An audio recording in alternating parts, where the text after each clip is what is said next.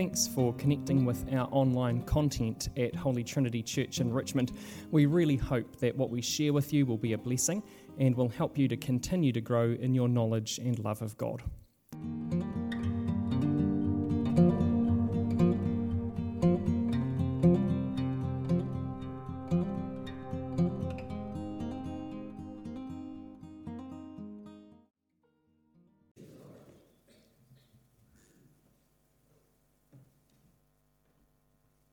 Well, through this series, Walking with Abraham and Walking with God, we've charted some ups and downs, haven't we? There have been great feasts and some epic battles. There have been moments of tremendous faith and examples of real doubt. We've seen joy and despair. We've experienced life and death and everything in between. And this week we move from one extreme to another extreme again. We come to a wonderful moment of celebration and rejoicing as we see a promise fulfilled and crowned with laughter in verses 1 to 7.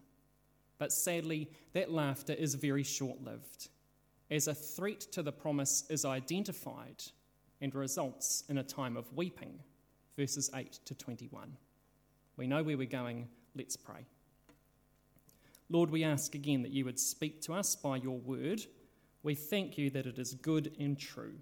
Lord, we ask this morning that you would help us to see how these ancient words might shape our lives for your glory. We ask it in Jesus' name. Amen. Well, God's restoration of Sarah is where we start this passage. God is building her up and being kind and gracious to her. It's a motif which we saw in the last chapter, and it carries through to this one. You remember in chapter 20, God used Abimelech to restore Sarah's honour publicly and to raise her standing as he brought tribute to her. And now we see in chapter 21, verse 1, that God visits Sarah himself, raising her honour again.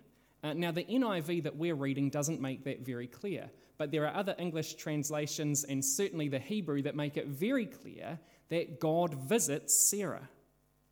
In his grace, he's recently visited Abraham. You remember the visitors that came to him, and God was one of them. Through angels, God has visited Abraham's nephew Lot. And now personally, he visits Abraham's wife Sarah. And he comes to deliver her from what has been a lifelong hopeless situation, her infertility. She's been unable to bear a child. Remember in Genesis chapter 17, verse 16, God had made a promise. He said, I will bless her and surely give her a son. I will bless her so that she will be the mother of nations. Kings of peoples will come from her. In chapter 18, verse 10, Abraham was given more information about this blessing, about the timing that promise would be fulfilled.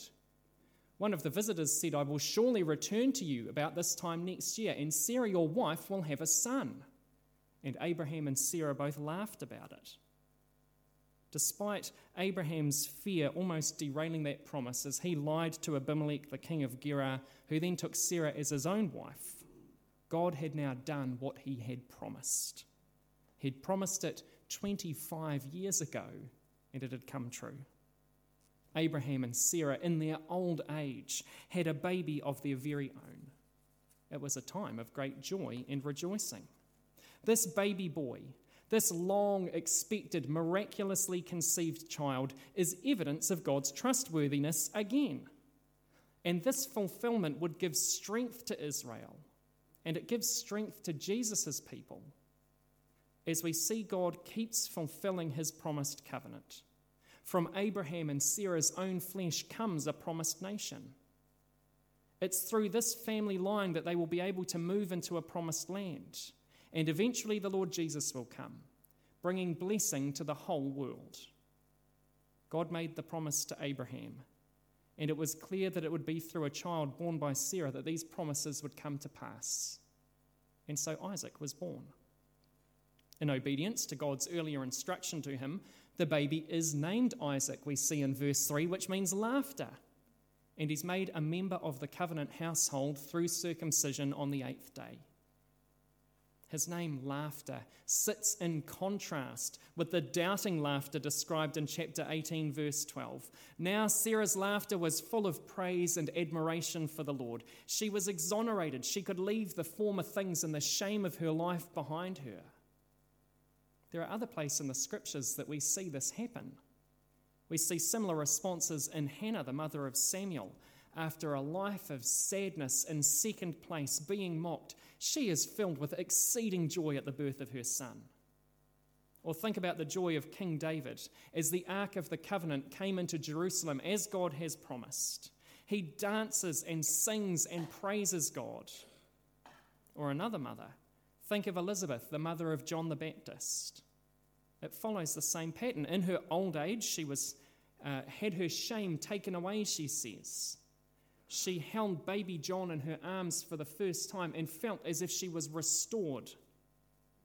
Ultimately, there's great joy that we look forward to as people come to know the Lord Jesus. And so we are pointed to that joy of people who accept God's promises and put their trust in Him. We say it in our liturgy. There is joy among the angels of God over one sinner who repents. It's from Luke chapter 15, verse 10. When God keeps His promises, His people respond with great joy. And so Sarah laughs. This heartfelt joy, it bursts out of her. After a life of infertility and being looked down on in her community, people think she's cursed or broken in some way. Now things have changed for her. Now others will rejoice with her and no doubt be amazed that she and Abraham have had this child in their old age. But sadly, Isaac's birth, despite the overwhelming joy, despite God fulfilling a promise, that joy doesn't last. The laughter doesn't last. So often the case in life, isn't it? That through human brokenness, moments of joy and laughter turn to weeping. Look at verse 8. When Isaac was weaned, possibly up to 3 years later, Abraham celebrates with a great party. We've seen his generosity in food before when he had those 3 visitors. Do you remember he gave his wife 16 kilos of flour to make bread for 3 people? And then he went and he killed the calf, and together he presented a whole calf for his visitors. It's in Genesis chapter 17 if you want to look at it again this week. Well, if that was a party for just a few folks coming to visit, you can imagine what this feast would have looked like as he celebrates the important milestone in the life of his son. It's a great party until we hit verse 9. At that celebration, Sarah sees something which sets her teeth on edge. The son of Hagar, her slave, Abraham's first child, by Sarah's own design, remember, is living up to the word of God in Genesis 16. God said there, he will live in hostility with his brothers. And that's already showing this early on. Ishmael, we're told, mocks Isaac. Now, there are different takes on this word, which is closer to plays with in the Hebrew as opposed to mocks. And there's some different ideas about what it might mean. Ishmael could be playing the fool. He could be mocking and making fun of this child. Or he could be playing in a way that has menace and danger in it, kind of similar to the way we would say someone was playing with fire. There's an element of danger or concern there. There's another way the word could be taken which has a sexual connotation. Now, we don't know what Ishmael was actually doing. We don't have that spelled out for us. But it was serious enough to enrage Sarah, who demands that the boy be sent away in verse 10. It is a hard thing for us to read. And so there are 2 things that we need to take note of to make sense of what's going on as the laughter of this situation gives way to weeping. Firstly, we remember that God acts for the good of his people. It was a major theme for us last week. It's already been revealed to us and to Abraham that Ishmael stands apart from God's covenant people. Now, God honours his promise, his covenant with Abraham, by promising to make Ishmael into a great nation. And we know that the Arabic people of our world today are descended from his family. But there is a limit to how much he will inherit. He won't inherit all of the covenant promises of God. They come through Isaac. I wonder when you heard the reading this morning and heard God's agreement with Sarah in verse 12, did that unsettle you? Did it take you by surprise that God would agree with her to send them away? Sarah has been motivated here to petition her husband, and there's a reason for it. The reason was to keep Isaac safe. And God addresses Abraham directly, telling him to do as Sarah says in verse 12. Why does God agree with Sarah? He agrees to protect to protect Isaac from Ishmael. He acts to protect the future that he's promised in a covenant, and that protection requires the removal of Ishmael from the family. And so Hagar is sent away with Ishmael into the desert for the good of the covenant promise, for the good of God's people, for the good of the whole world. In Galatians 4, the Apostle Paul takes this family strife and he draws a lesson for Christians. He's addressing people who've been influenced by the circumcision group. They've come and they're insisting that the Jewish laws be kept alongside belief in Jesus. It's a problem that he tackled constantly, didn't he? We see him write about it in letter after letter. We get an insight into his thinking in Acts 16, where we see that Paul insists that Timothy is circumcised. So here in Galatians, he's saying don't be circumcised, but in Acts, he did take Timothy to be circumcised. What's going on? Well, it wasn't a matter of salvation for Timothy, it was a matter of mission. Timothy was Jewish through his mother and grandmother, but with a Greek father, he had been denied the rite of circumcision. Timothy had been Jewish by birth and faith. And now to reach the Jews, Paul allowed him to be circumcised to share the gospel with them. It was already consistent with his status before he became a Christian. But when Jews demanded that Titus, who was a Gentile, be circumcised as a mark of his salvation, Paul flat out refused. Because Christian people are not under the law. Friends, we aren't under the law. Our salvation isn't earned by doing just the right things in just the right way. Our salvation is in Jesus. If we have come to believe and put our trust in him, then we are saved. And we receive the Holy Spirit the moment that we believe in our hearts and confess with our tongues that he is Lord. But in our experience as Christians, I think we live with a similar tension of the law and the Spirit. Our flesh struggles against the Spirit. The law still struggles against faith in Jesus alone as the way we are saved. We want to add more than that. We don't want to receive grace full and free. We want to do something that seals our salvation. And so we find our hearts turned towards observing religion, mocking the covenant promises in Jesus as we try and earn God's favour or acceptance through our acts. It's a trap that we can all fall into. So how do we test it? How can we tell when that is what's going on in our lives? The flesh is trying to rule over us when we make certain things more important than living lives which are obedient to Jesus. We will catch ourselves complaining and concerning ourselves about earthly things rather than spiritual things.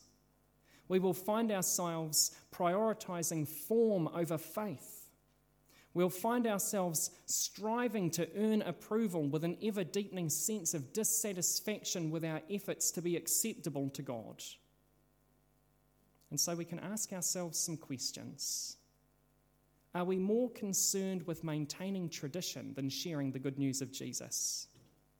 Because if we are, friends, there should be a warning light going on. Are we more invested in doing things at church in just the right way, more than we're having our hearts and lives shaped by the good news? Because if we are, a warning light should be going on. Have we spent more time complaining about the length of a sermon than praying for the proclamation of God's word, which shapes us and molds us and convicts us and helps us to grow in Christ's likeness in the power of the Holy Spirit? Because if we have been, a light should be going on. It's so easy, isn't it, to fall back on the things of the flesh. Unbelief will attack belief. The flesh will attack the spirit. religion will attack faith. And here Paul tells Christians to cast out those things of the flesh that undermine and threaten the freedom that we have in Christ. The one who is the promised seed through Abraham's line, the fulfillment of the covenant. Paul saw the principle of removing the threat to the fulfillment of the promise. And so he drew the analogy between the Christian experience that we live in and Abraham and Sarah's experience with Hagar and Ishmael. As a church, we'd be wise to take heed of it. God acted to remove the threat in order to protect Isaac and his promises, because God acts for the good of his people. How do we remove that threat from our own midst? Well, if we're prone to religion over faith, and we all are at times, we must be asking God to show us the state of our hearts before him. We need to spend time reading challenging passages like this one in Galatians, which aren't overly comfortable and put us in the spotlight. We must spend time submitting to the word of God, taught and proclaimed. We must make a priority for fellowship with Christian brothers and sisters, sharing life together and blessing them, and drawing one another on in faith. None of those things is easy, church. For all of us, there are other priorities, there are other things we could spend our time doing than hanging out with this random bunch of weird people. And that's just me and my family. There are better things we could be doing on a Sunday morning, aren't there? Except for Jesus, who makes sense of all of this gathering and connecting and fellowship and sitting under the word and being taught and singing praise and prayer. And so the call for us is to cast off those things of the flesh which trip us up and get in the way of that. God acts for the good of his people. As God works out his promises, there's another thing that we need to hold on to this morning.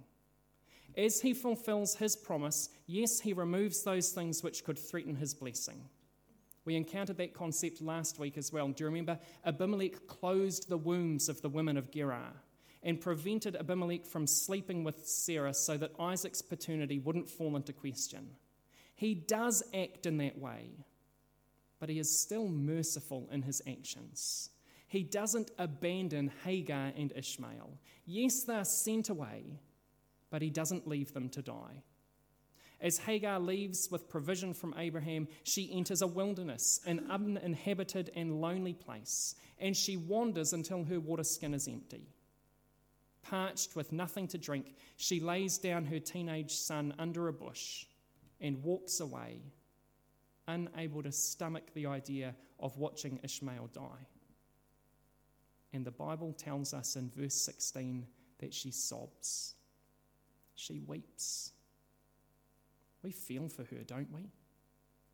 We're drawn into the misery of her hopeless situation. Can you imagine a mother's heart in that moment? Maybe some of us know what it feels like to have a heart breaking like that. Some of us have had the gut-wrenching experience of sitting near a child expecting them to die. And God comes to her and brings her comfort. This poor woman who has been treated badly in the past, who now has a plight that looks hopeless, is seen and heard by God. Without him, her plight would be hopeless. But the God who saw her in the desert the first time she wandered, do you remember she ran away to try and escape Sarah's oppression? This is the same God. The God who saw her is the God who hears her. He hears her sobbing and the cries of the boy, and he draws near to her again. He sends an angel, verse 17 tells us, to care for her. God may have acted to keep Isaac safe by sending Ishmael the threat away, but he is full of mercy and compassion. God opens Hagar's eyes and she sees a well, life-giving, sustaining water, and she's given a wonderful reassurance. She hears that her son, who's near to death, has a future beyond the wilderness. He won't perish here. God will make his people a great nation. The revelation about God's plan for Ishmael is made known now. only after their ordeal. In this moment of misery, God protects her. God is merciful. God fulfills his promises, which bring an unimaginable joy to his people. Why are these same truths repeated so often in Genesis? This isn't the first time we've heard this story, is it? It's not the first time we've seen these patterns. They're repeated so often because those who follow God need these lessons to sustain us. In just a few generations, those who are descended from Abraham, the covenant people of Israel, would be living under the rule of Pharaoh in Egypt. For 400 years, they would live there as slaves under the rule of one who rejected their God and mocked him. After their release, which would finally come, they would wander in the wilderness for 40 years. They'd have no land, no place to call their own. They were without human security or certainty. They are vulnerable to the world around them. Eventually, they'd be called to go into the promised land and to wage war against other nations, to fight against their fortified cities so that they could take the promised land. And how many times does Israel turn on its heel in fear and run away? Twice Israel would be exiled. She'd be gutted in wealth and resources. People would be displaced and taken again to another country as slaves. Why are these themes repeated so often? Because they had the sense of asking these questions. Had God forgotten them? Had his promises dried up? How would they ever be a blessing to the whole world? Throughout the Old Testament, we see people turn time and time again to remember God's promise to Abraham and that he was faithful to it, even when they weren't faithful to him. How often Israel replaced the living God with idols. And yet even then, God raised up prophets to remind them that he was with them. He was still at work among them, still fulfilling his promises. They had a hope and a future. Boy, Israel needed to be reminded of that, didn't they? That God's promises would bring exceeding joy when they were fulfilled. They're repeated again and again so that the people of God could live in hope with faithfulness to him. I know that some of us are asking, why are we spending so much time in Genesis with Abraham? It's the same reason, church. Because we need these same lessons to sustain us in a time of waiting.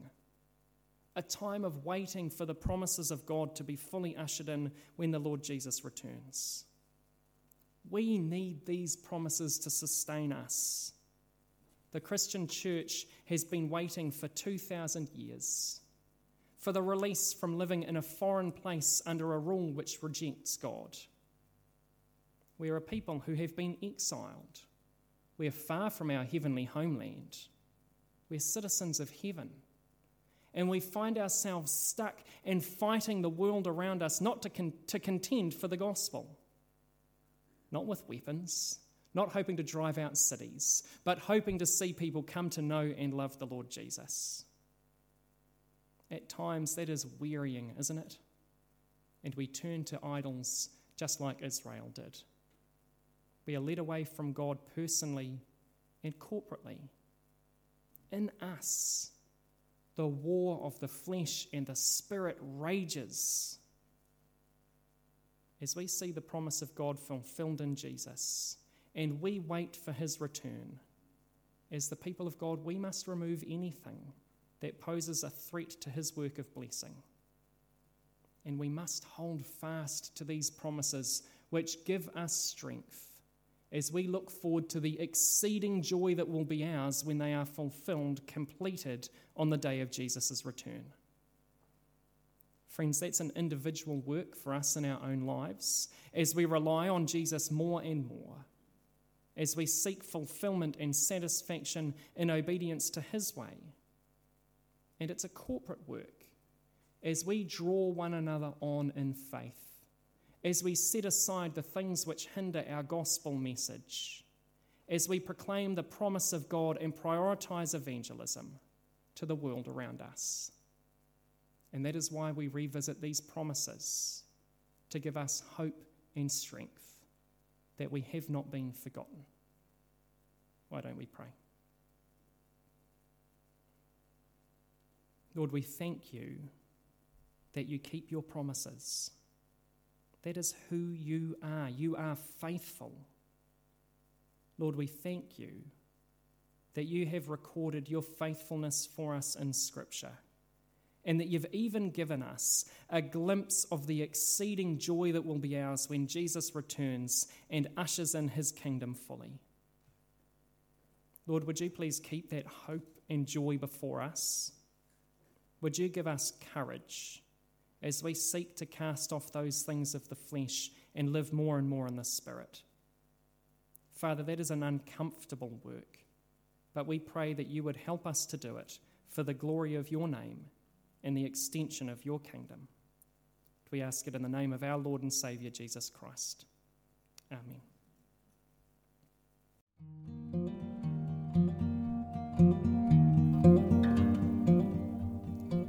If you'd like to connect with more of our online content at Holy Trinity in Richmond, you can do that by going to our YouTube page simply by searching for Richmond Anglican Aotearoa.